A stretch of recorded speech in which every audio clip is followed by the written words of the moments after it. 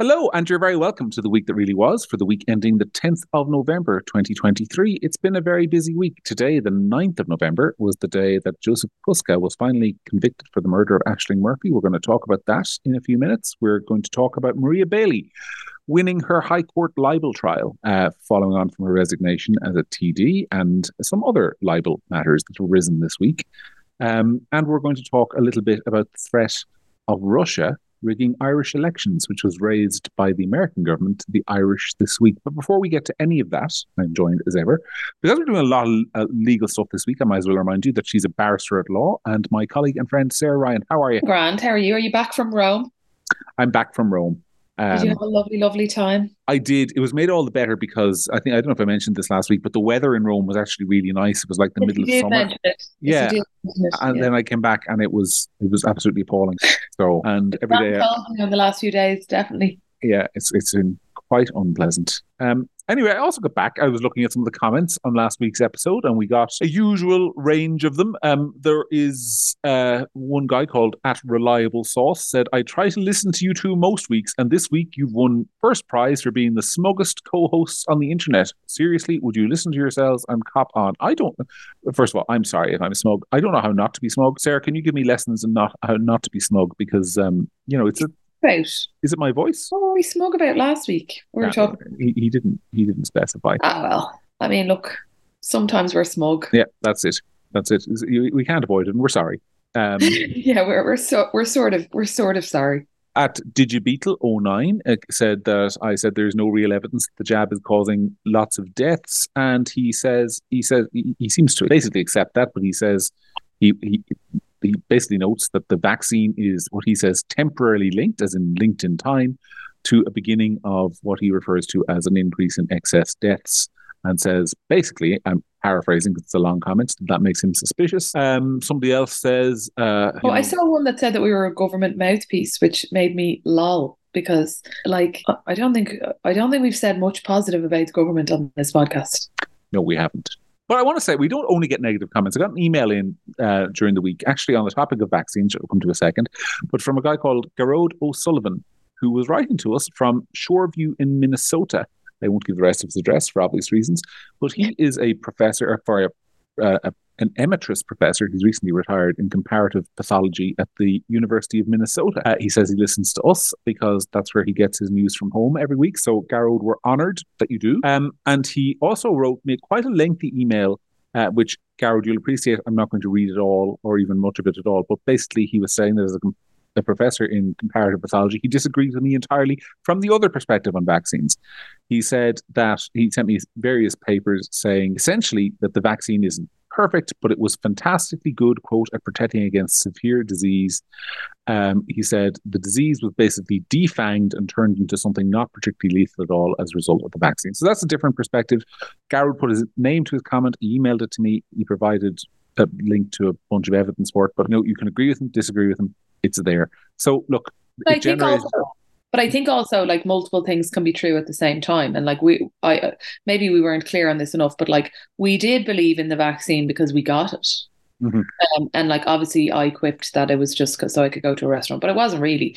Like there was definitely, there's definitely strong evidence to suggest at the time that we slated it on the basis of it, killing your granny if you didn't get the vaccine, which was proven to not be true.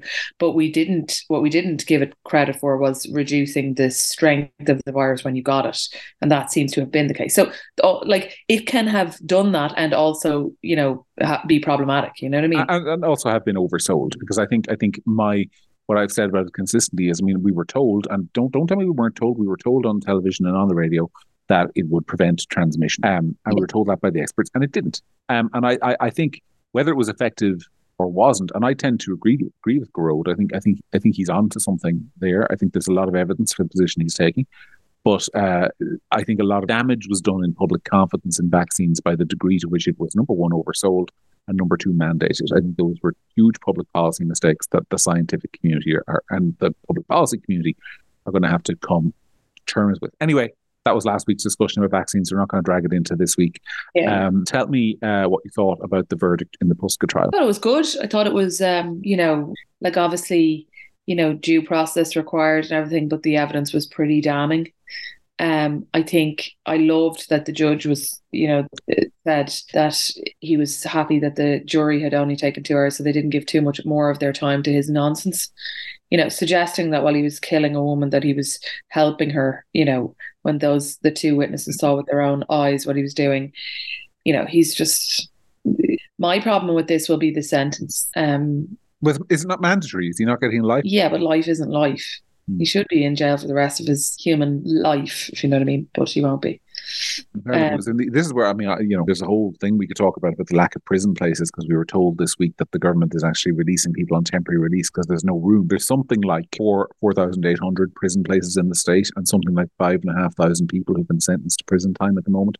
And we know it's pretty hard, by the way, to get sentenced to jail in Ireland, but they're actually letting people out, and they're not building more prisons, which is I think is a huge mistake. But yeah, you think he'll serve what, 12 years, 18? I'd say it'd be more like 25, something like that. Well, let's wait and see. But yeah, I mean, I don't want to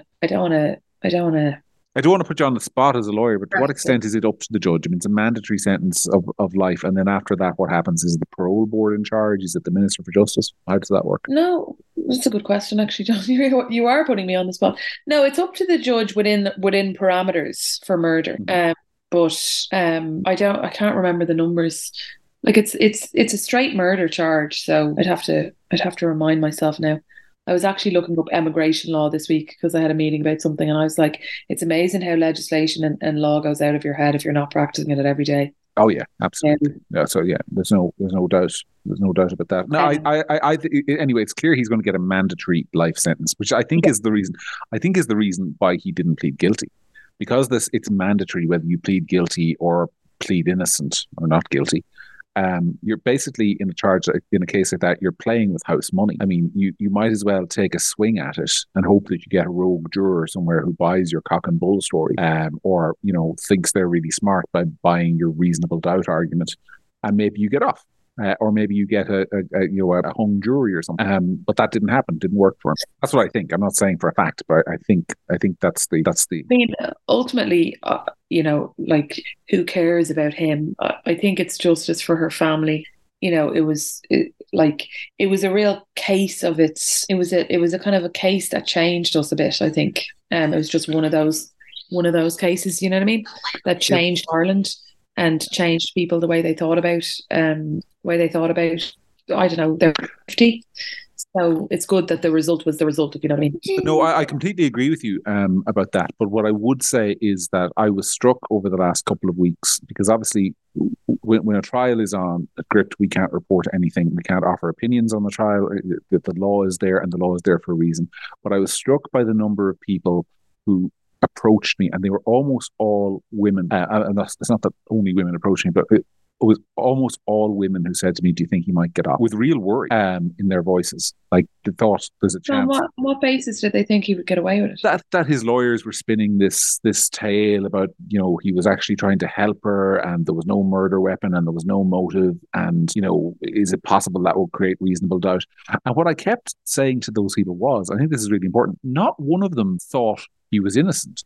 They all just thought he might get off, which I thought was sort of interesting, because the jury is basically you, right? And if you don't think he's innocent, there's a fair chance the jury doesn't think he's innocent. I mean, I remember, by contrast, back during the Graham Dwyer trial, which must be nearly 10 years ago now, I was struck by the number of people, like educated people, who said to me at the time, I don't really think it would be safe to convict him. Now, they were a minority, but they were there. People who said, look, there's, in that case, which you won't go back over, but basically there was no evidence of the cause of death. There was just the implication that he had killed her. Whereas here there was a cause of death, there were eyewitnesses, all the rest of it. But I was still struck by the number of people who said to me, I'm worried he might get off. The fear of that was palpable in the country, and I think a lot of people breathed a sigh of relief today when the jury...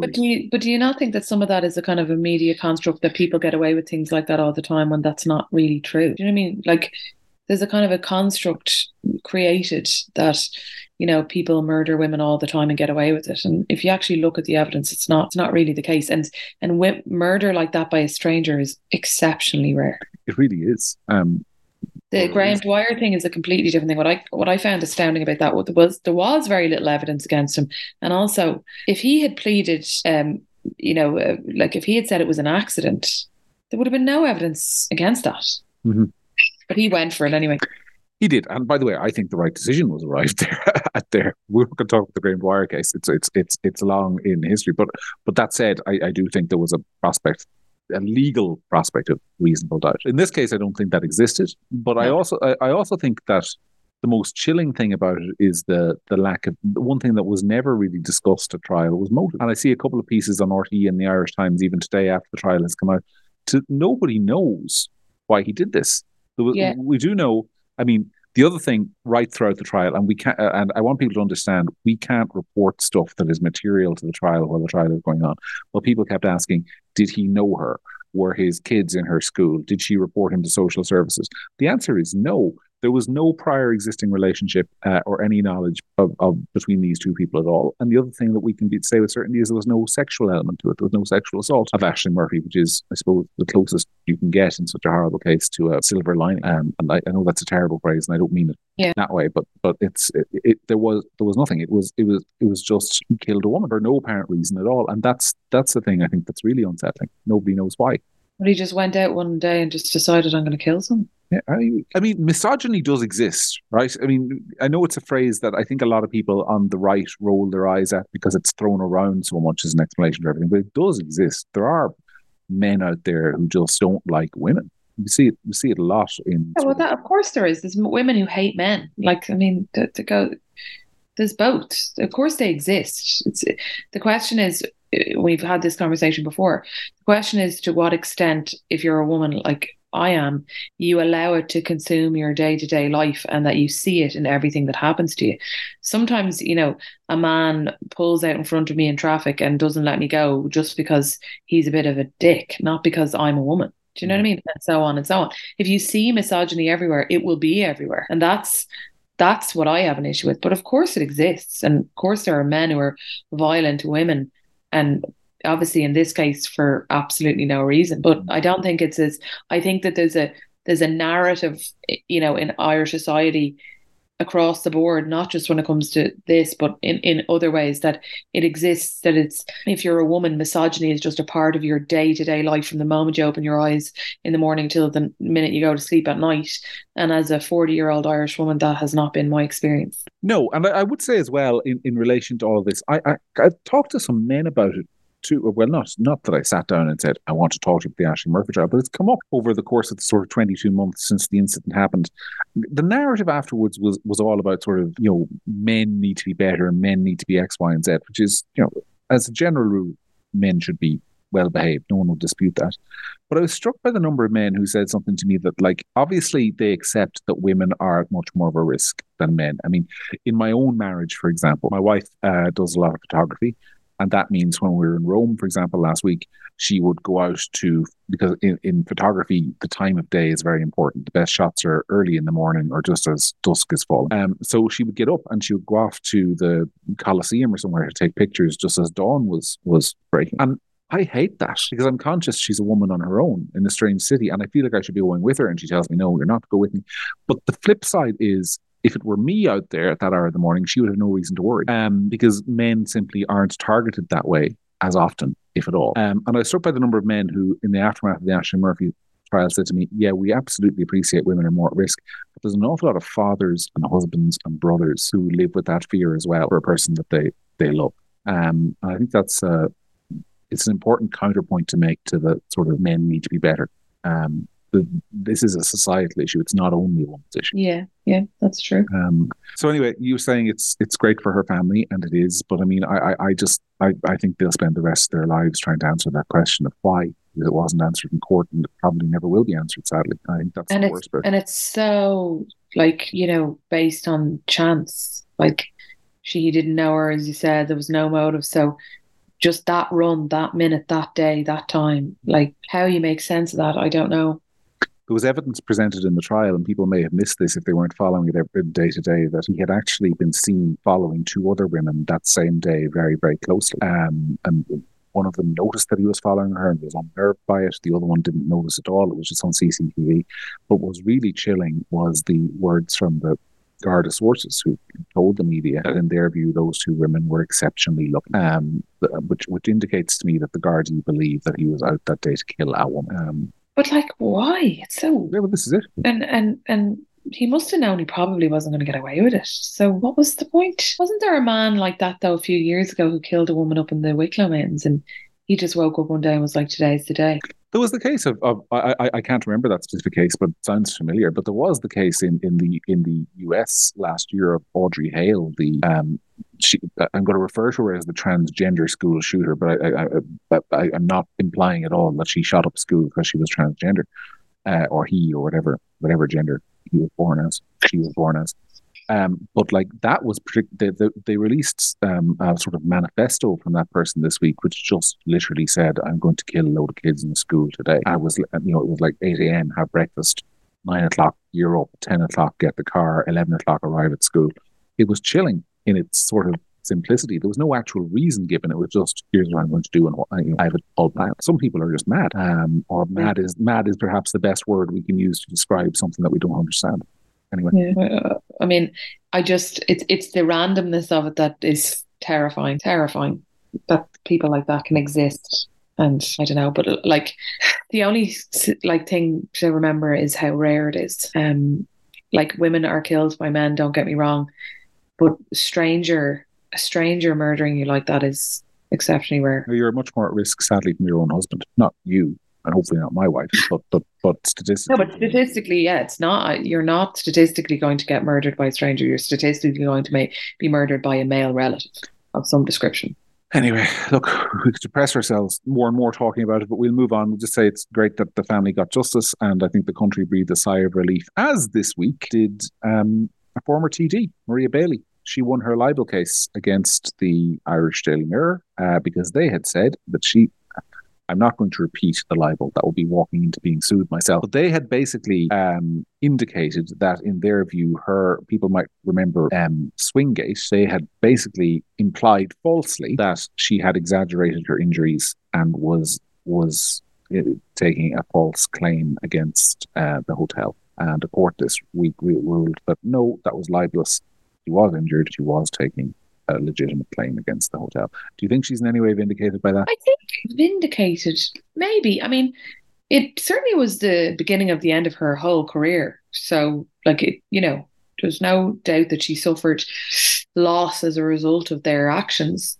I also think it's important as a to make the point and for newspapers to be, like slapped a bit on these kind of pile-ons that happen without real due diligence being done on the facts. And, she was a good example, and there's been others since with different politicians and different things where, the media just run with things. The mob gets something in their head and the media start running with things. And, it's good for them to be made an example of that. You can't do that. And, so I think she's vindicated, yeah, but I also think that, it's a very small drop in the ocean, but it's still, a symbol of that the media should be doing more work and more. I understand that newspapers are competing with social media and everything's moving at a pace or whatever, but you can't just write things that you feel like. Well, it's funny. I have some empathy, not with what the Mirror wrote, but I have some empathy with their editor or the person who signed off on that story, because I know what happened. Because I do the same job every day. I mean, when these mob pile-ons happen, what the actual story is changes very quickly in the public mind to what the imagined story is. Mm-hmm. And so the facts of the case, that basically what she was being criticized for was not taking a fraudulent insurance claim. Her insurance claim was perfectly legitimate.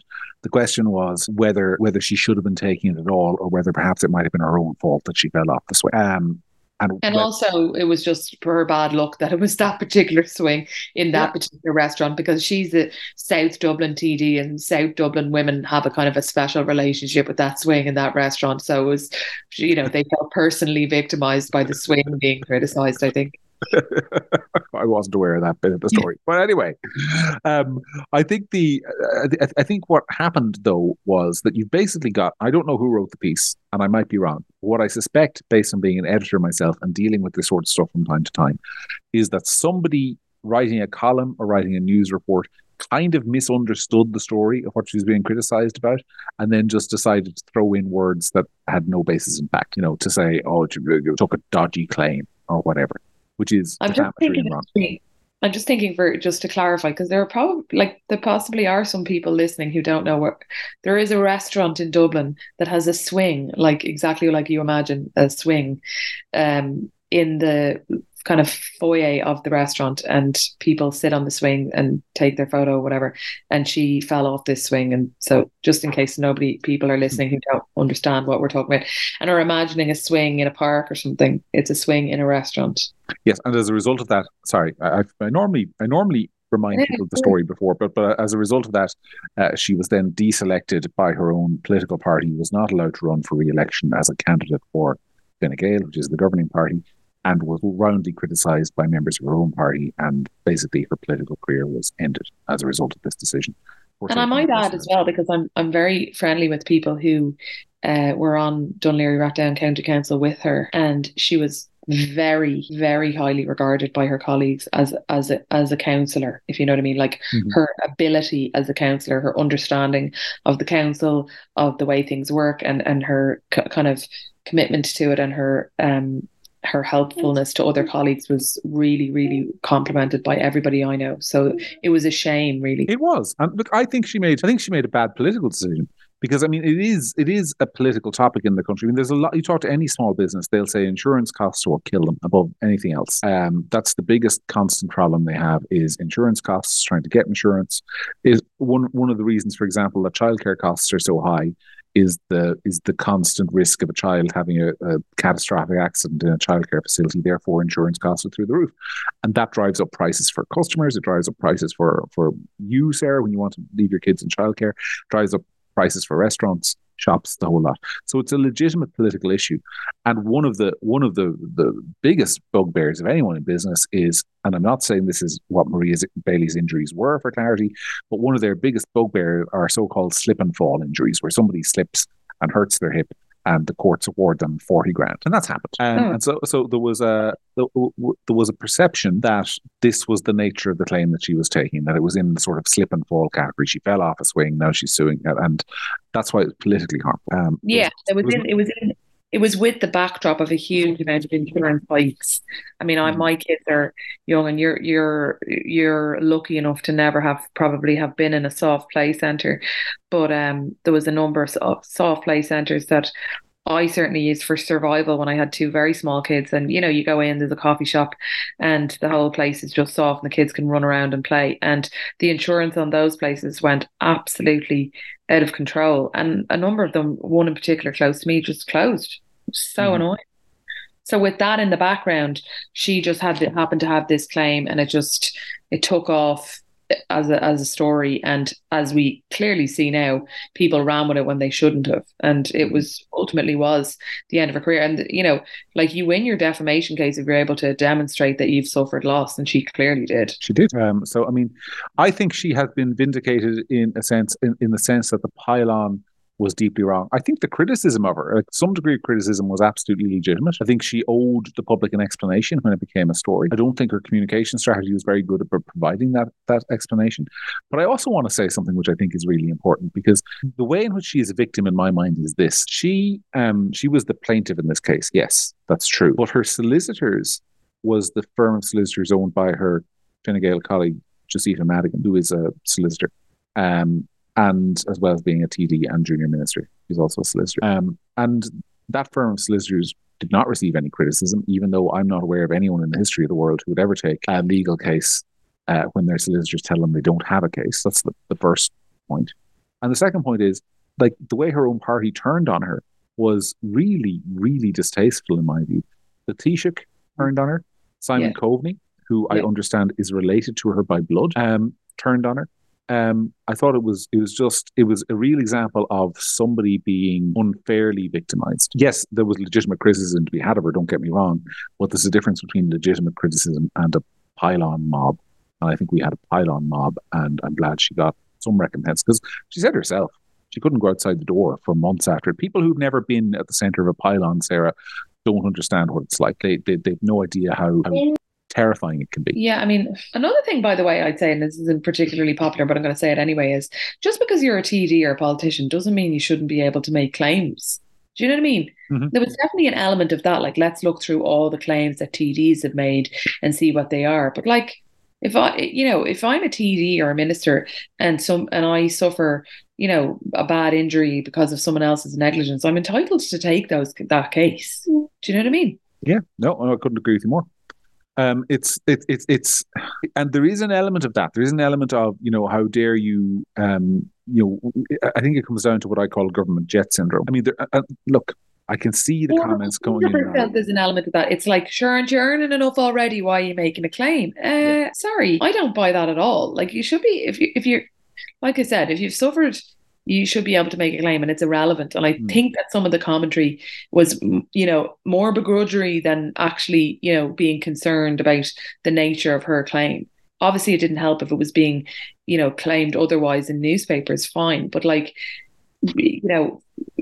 if she had a legitimate, I don't know the ins and outs of that thing, but she's entitled to make claims just because she's regardless of the fact that she's a politician or not. No, I mean, I think that's very clear, and that's certainly atmosphere at the time, John, would have been that if you'd been a TD around that time going on, and you'd been rear-ended by somebody, and they came along, like, you'd probably be like, oh, listen, let's just leave it, because you'd be terrified of what it would look like. And then all of a sudden they're starting to write articles about how you're, some poor unfortunate man's insurance is going up because the big rich TD is trying to get him. You know what I mean? So you'd stay away from it. That's not right either. That's what happens. I mean, and look, I can see the comments rolling in YouTube already that we're pro-government and we're pro all this, and they're causing all the problems in the country and we're sticking up for them. And look, I get that. But I think it's important to say pro-government or not, John, because it's to do with somebody else will be in government next year, the year after potentially, and I'll say the same thing. It's about the standards, that we hold people to, and the standards we expect of ourselves when we're criticizing people. And you can criticize government policy on insurance all day, and I will, and I do. But like, this kind of thing of going after TDs is just a nonsense, and it's just should be beneath all of us. That doesn't mean I'm standing up for the government. It just means I have a view on what way we should behave. And I also think so much misses the point. We never get a pile on about ministerial incompetence. No minister ever gets driven out of office for persistent failure over a period of years. It's always something stupid like this. Now, Marie Bailey wasn't a minister, she was a TD. It's always something dumb like this, which I think, and I'm sorry, I'm going to say, I think that reflects on the voters. I think it reflects it. You want to know why we have all these problems in the country. I mean, look at the electorate.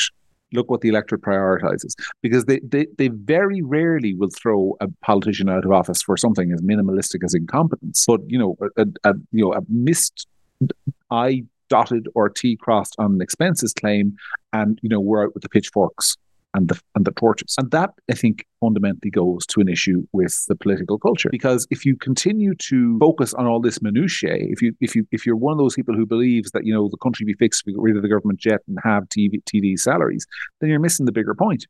The bigger point is that all that stuff is a distraction, which gets you all worked up when the issue is incompetence. And I think this is a good example of that. Anyway, what about your old mate Chris Andrews? My old mate. Well, the irony of it is that, so some background. He was my mate.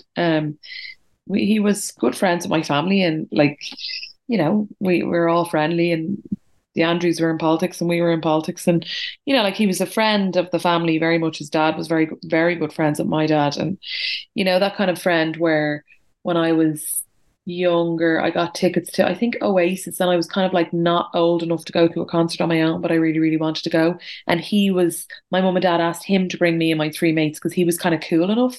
That's the level. So he brought us to the concert. So just to be clear, we were friends, and growing up, his family and my family were friendly, and then we weren't, because for a variety of reasons, but culminating in Chris Andrews setting up a fake Twitter account to make comments to people, other people and me included, and under a fake account, which he subsequently was caught. And then he, left Fianna Fáil in inverted commas and joined Sinn Féin. But he is this week which I tweeted about this week, because I just think it's ironic that the guy who didn't have the integrity or the courage to make comments himself to the people he wanted to when he was in politics, or in the, years ago, is now not just suing the Irish Times, but suing Harry McGee personally for a defamatory comment he is claiming was made by Harry McGee in an article that was published relating to I'm not going to, exactly what you said, I'm not going to get into what was said, but it was regarding the Israel-Palestine conflict. And I read the article. I couldn't find anything particularly defamatory. Yeah. Defamation has to be, number one, untrue, and number two, has to lower your reputation in the eyes of a reasonable person. That's the standard, which all of us in the media are sadly very aware of.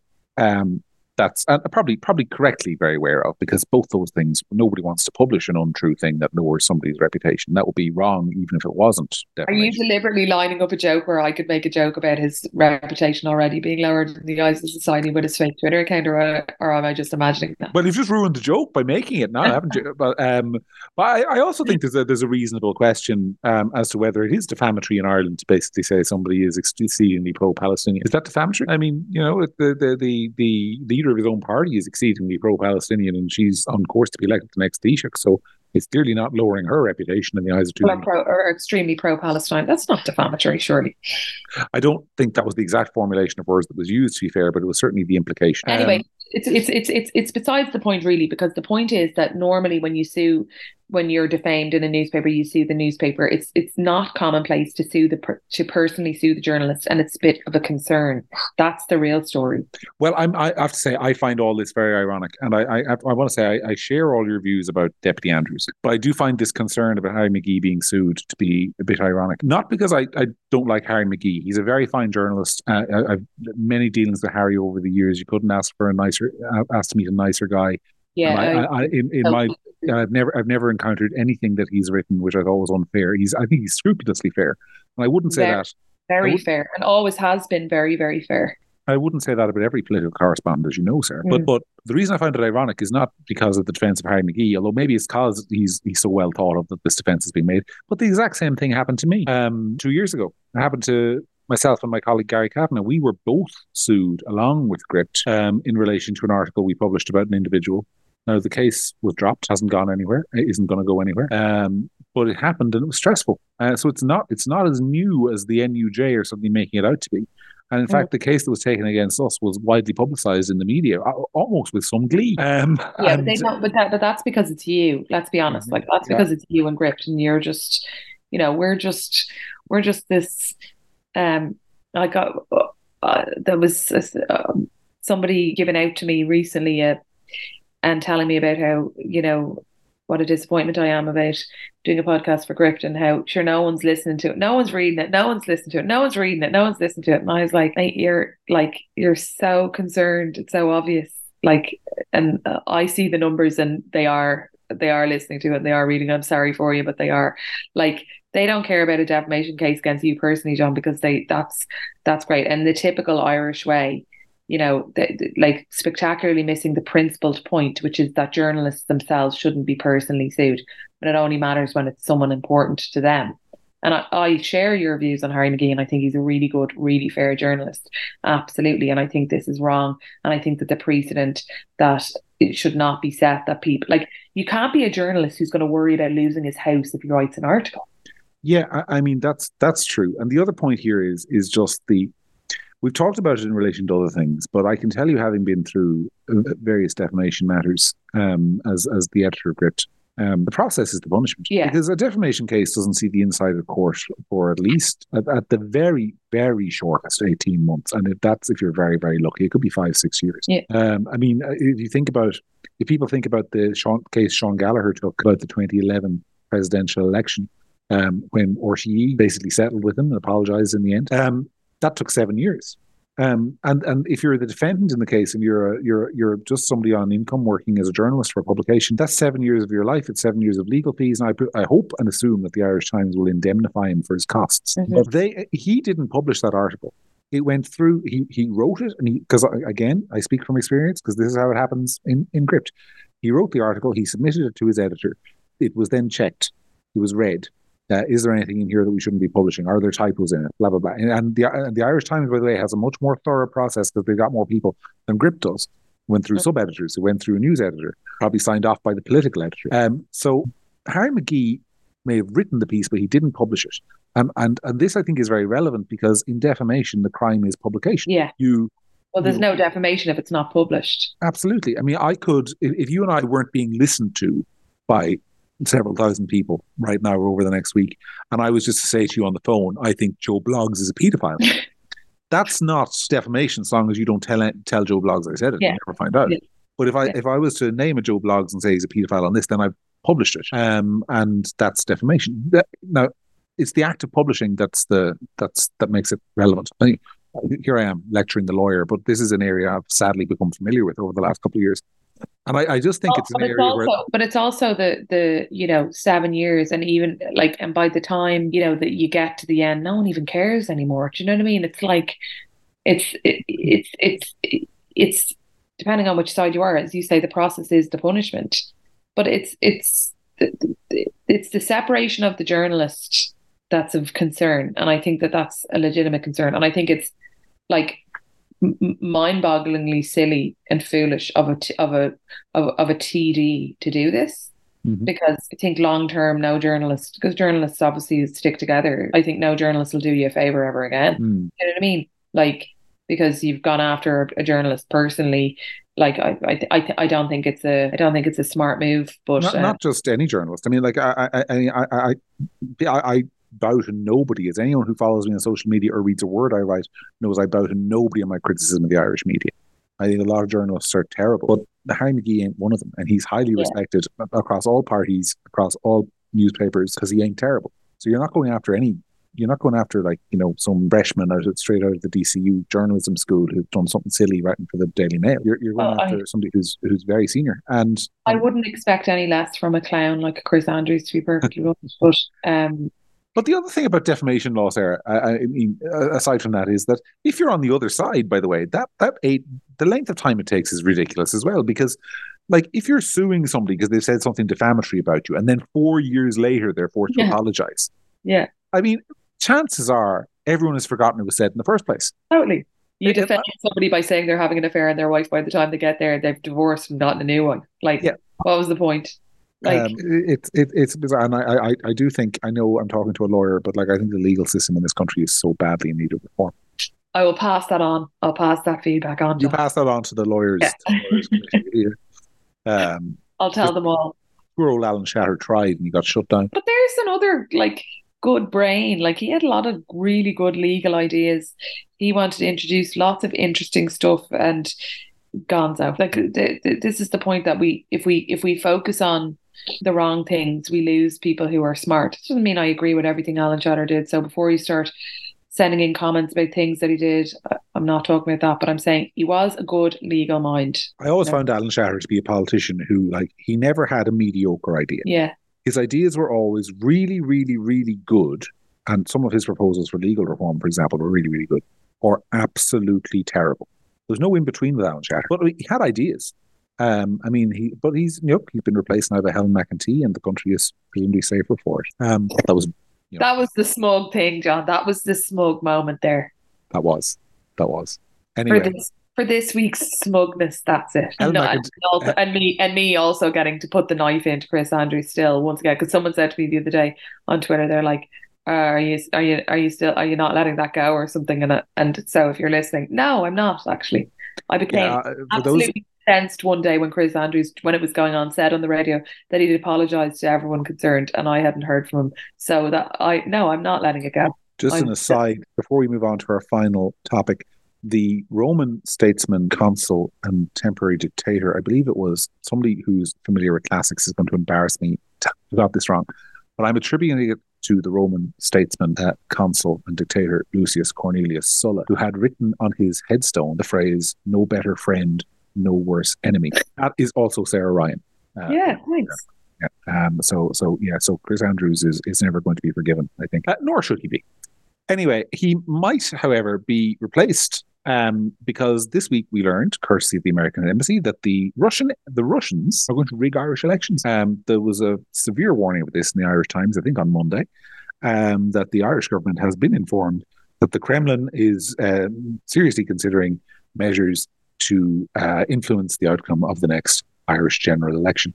So we head down to the Russian embassy and tell them what pro-Russians we are and see if we can get jobs out of it. Yeah, or like, and they just go in like kind of have a kind of a fantasy football league, like have your picks and decide like who you want and who you don't want. Yeah. Is there anybody who would be your top 3 must have?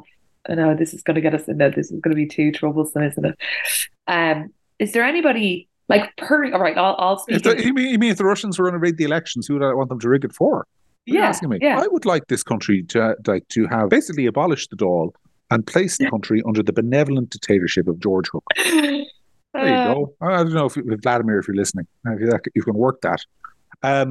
But I don't think that's likely. Certain things like Keith and I have had conversations before where because as you say, I'm mean sometimes, but I'm not that mean. And I always say to Keith, just do me one favor, because I have personal experience of it, and it's not nice. If people lose their seat, don't gloat at them on Twitter. It's horrible. Just people lose their seats. That's fine. Don't write about it. Don't tag them in comments on Twitter. It's just unsavory to me. But in the past, there have been people, as you know, in private that I've been extremely happy about them losing their seats. One I don't mind saying was Catherine Zapone. For a variety of reasons, take your pick. But so there'd be people that like I'd be kind of, not devastated to see them lose, and then there'd be people that I'd hold on to. But what I don't really understand about that story is is there any suggestion as to whom they would be doing that for? No, and I think it's going to be really interesting because I think some people are going to, it depends on where your incentives lie, right? I think there's a couple of things about this. First of all, I think there's a degree in which you could almost feel it with that story. There's some people in the country who are kind of like openly concerned, but like also a little bit chuffed that Ireland is important enough for the Russians to want to rig our elections. So I also think there's competing incentives. So I think if you're in the media and you're one of those people who's terrified about the old Reich, as spelled Forroysh, you want to say that they're going to try and rig the elections for, I don't know, Justin Barrett and the National. Oh, Justin Barrett doesn't run the National Party anymore. I forgot about that. Or the Irish Freedom Party, or some kind of populist anti-immigration outlet that the Russians will be 100% behind them. But I think if you're in Fianna Fáil or Fine Gael, you probably want to imply that the Russians are kind of like liking themselves a bit of Mary Lou. I know, yeah. But but why would they bother? Well, no, talk it out. Like, this is the thing. Talk it through. There's no suggestion that it'd be. So why would the Russians be like, you know what? See that country there, that small one? Yeah, let's get in there. Like, it makes no sense to me for a couple of reasons. The first one is that this country has not exactly been. Yes, we've been rhetorically hostile to Russian interests, but we haven't exactly been supplying the Ukrainian army with a bunch of arms. Second of all, I think there's a perfectly good reason why the Russians would want to leave us as we are, which is that if you are the Russians and you're looking across the globe and you're trying to focus your intelligence efforts, a small, relatively pro-Western country on good terms with the Brits and the Americans that has absolutely no national security infrastructure we're talking about, that can't protect its undersea cables, that has a chief of guard intelligence position this week that's being advertised in the UK because there's no one qualified to fill it here. I think you're probably saying, yeah, we quite like the idea of loads of American and UK intelligence flowing through that country and being shared with that government because it's probably more penetrable than, for example, Poland or France. Yes. I'm not saying that they have or that they would, but I mean, I don't know what the benefit is of putting in a pro-Kremlin regime in Ireland. I don't know what Russia gains from that. And also, I think they'd probably miscalculate because the nature of Irish politics, sadly, is that I think the Foreign Office determines what our foreign policy is. And while I'm sure that if Sinn Féin take power, we'll become a little bit more pro-Gaza in our rhetoric, maybe recognise a Palestinian state, maybe be more critical of NATO, I don't think we are either going to expel the Israeli ambassador under Sinn Féin government or suddenly turn pro-Putinist in our approach to Ukraine. I just don't think that's going to happen. I think, if the Russians are disappointed, a lot of Sinn Féin voters will be disappointed by that as well. But I think I would be surprised if that happens. Yeah, I don't know. I mean, I think... And sorry, the last point is there's absolutely no point. And this is not to... I'm not going to say that the Irish Freedom Party won't take any seats in an election. I don't know what will happen in the election. They may well. Same is true of the National Party or any other fringe right-wing movement. But there's no prospect of them being in government. So why would they bother? Yeah, I don't know. I think that the, people, groups that will be highly influential, whether we like it or not, in elections tend to be, of the social media company variety as opposed to countries like Russia, my view.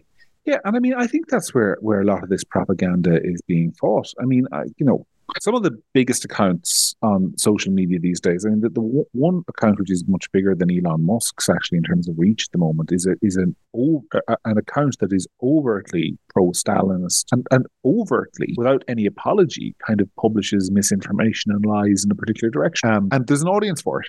Because there's a lot of people who out there who I think they're not pro-Russia because they love Moscow or want to spend their summers in St. Petersburg. It's more sort of expression of their rejection of what Western society has become. They're like, we don't like the decadent society in which we live. We much prefer the idea of sort of an authoritarian, strong regime that cracks down on crime, and there's a sort of a fantasy of a sort of return to authoritarianism that comes with the Russians.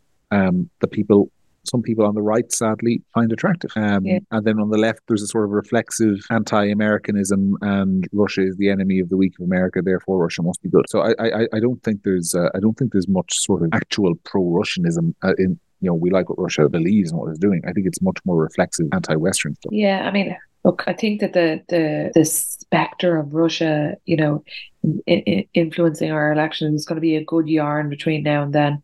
But anything to make the elections a bit more exciting, because to be honest, as I've said before, like the idea of kind of like a same old election where Fianna Fáil's phrase is whatever, it's all an Ireland for all, and it just all goes along the same, and then Fine Gael and Fianna Fáil make a government again. It's very depressing. Yeah, but I agree with you. But there's another element about this which I think is quite sinister. I'm going to say I think it's sinister, which is that the accusation, when you talk about Russia rigging Irish elections, or British elections, or American, whatever, the accusation is always made by sort of the people in power that, if Russia's trying to undermine our elections, that kind of means you can't trust what you're hearing from the opposition, because you don't know, they could be on the Kremlin's payroll. And so when you talk about undermining trust in Western elections, it actually allows the government to undermine trust in the election, because it lets them, and they would never say it outright, but it lets them give dark warnings about misinformation and foreign influence and all this sort of stuff that is intended to make a sort of trusting voter look skeptically at what the opposition is saying, as if, is Mary Lou McDonald really saying that, or is there a puppet? I'm using her as an example. And so it actually has all this stuff about, this is the really sinister thing about it. All this stuff about misinformation and disinformation and fake news is designed by the establishment to undermine trust in their own opposition, while they talk about the importance of trust and sensible news. It's a complete inversion of what they say is happening. Being what they do themselves. So, but it's that's kind of the similar point to what I was making earlier on, which is about women and about misogyny and fear. Is that if you hear all the time that you should be fearful, you start to be fearful. Mm-hmm. Do you know what I mean? It's like that. There's a kind of the narrative becomes the thing that's giving you anxiety as opposed to the reality of it. Do you know what I mean? Mm-hmm. Yeah, it is what it is, and it's going to keep going, because I think journalists in particular, I think it's not unrelated to sort of the overall reduction in trust levels in the media and media readership and all the rest of it. Journalists in particular are hugely incentivized to build up this sort of fake news story, primarily so they can extract funding from the government, because it's so important to have trustworthy sources of news. And so the narrative isn't going away. That's why we keep on paying for people in RTE to get flip-flops at their parties. Yes. Oh, I should mention, I know we said we'd discuss various topics at the start and we got through them, but I was very amused today to see that the JNLR listenership figures are out. Sarah, did you see that? No, pray tell. Yes, so Ryan Tubridy's old slot on RTE since he left. How do you think that went? Who's doing it? No one's doing it permanently. They've had an array of hosts, including Oliver Callan is one of them, and then others. I don't listen, so I don't know. I know Oliver Callan is doing some of it, and then it's been divided amongst others. How much do you think they're down? Is it in percentages? Any figure. Just give it. I'll tell you what. It's 13,000. Except they're not down at all. They're up 13,000. Oh my God, you're joking. No, they're up. joking. So I mean, I just think that's. What's your explanation for that? Well, I don't have an explanation for why they're up, but I think it's terrible news for everyone else in RTE on a massive salary. It's just punctured a hole in the idea that you're on a massive salary because you draw listeners that somebody lower paid couldn't. But are people listening in to see who's there? But like that wouldn't, that wouldn't make sense. They'd just be flicking on for a minute then. Yeah, there could be a bit of that. But I mean, the fact is with RTE, all those radio slots, their biggest draw of listeners is not the host. It's inertia. It's that some people listen to Radio 1, some people listen to News Talk, some people listen to Today Event. It's very hard to get people to change. But also they listen at certain times. So like if I listen to the radio, which I go through phases, but like the kids start school at 10 to 9. So the drop is at 10 to 9. I'm usually back at the house by 9. So that means that I automatically tend to be listening to the radio at 9 while I clean up the breakfast stuff. Do you follow? Like it's not because I'm tuning in at 9 o'clock because I want to hear Morning Ireland with a particular person. It's that's the time that I actually listen to the radio. If I'm picking the kids up at 2:15, and I turn on the radio, Joe Duffy's on, that's because I'm in the car. It's not because I'm tuning in because I want to hear from Joe Duffy. Yeah, for me, I don't listen to the radio because I'm at home most of the day working. But when I used to leave the house to go to work, I probably would have had News Talk's drive time program, which is now Kieran Cuddihy, and then would have been George on. But like George Hook is the only. I mentioned earlier he should be dictator of the country. I don't want to sound like a mega fan. I'm not. George is a great guy. He's a great guy, but he's also the only radio program I've ever actually tuned into to listen to what George is saying about something or other. That's just not true of anyone else in the Irish media landscape before or since. Oh no, sometimes sometimes you and I have a friend in common that shares this with me, that sometimes there's real comedy in listening to Joe Duffy about certain things. Yeah. Sometimes when something happens, there has been times in my life, John, where I have been under my desk at work with a fist stuffed into my mouth to stop me from laughing at that's things I have heard on Joe Duffy, and it's not always intentionally. They're not trying to be funny, but they just are. Well, I tend to see, like, you always know if Liveline is trending, something good is happening. So I listen back to the best bits. I very rarely turn it on though, because it's just it's really very fun. If I was living abroad now, there'd be things. I suppose you have the player or whatever, but like there's been moments. There's just this part of Irish culture. You know what I mean? I love the fact that Joe Duffy every year, the day after the junior cert results, they were drunk, Joe. It's terrible, Joe. Every year, same thing. Every year, the day after Halloween, Joe, it's terrible. They were lighting a fire. Oh, terrible. Like there is a kind of a comforting madness in it sometimes that I enjoy thoroughly. I won't lie. Maybe we should do a phone-in episode of the podcast some week. Yeah. So we'll see. Anyway, leave the comments on YouTube or email them to me. You'll email them to news@gript.ie. They will get to me, or leave them anywhere else you see it. We always want feedback. You can tell us how smug we were this week, how boring we were, how much you loved us, how much you hated us, whatever. You have a right to tell us. Yeah, no, next week you have to read out some of the nice ones, because apart from the email, there is loads of nice ones. There are, yeah, but I always kind of feel I don't like reading out praise. I don't know why. I might send them to you. You can read them out. No, I'm fine. I'm totally comfortable with it. I think my mother, no, it wasn't my mother. I think my mother was actually my grandmother who used to have this phrase, like if you ever said you did something particularly well, self-praise is no praise, she'd say. But it's not self-praise, reading out comments from other people, and I don't really care either way, but I just don't want to create the illusion to people who are listening and who are committed to misunderstanding us, which, there are some, think that we only get negative feedback, and we don't. No, we don't. And on that note, thank you to all of you who do listen every week. It means a lot to us, and hopefully we mean something to you as well. But from now until next week, that, my friends, was another episode of The Week That Really Was. Have a great weekend. Talk to you next week.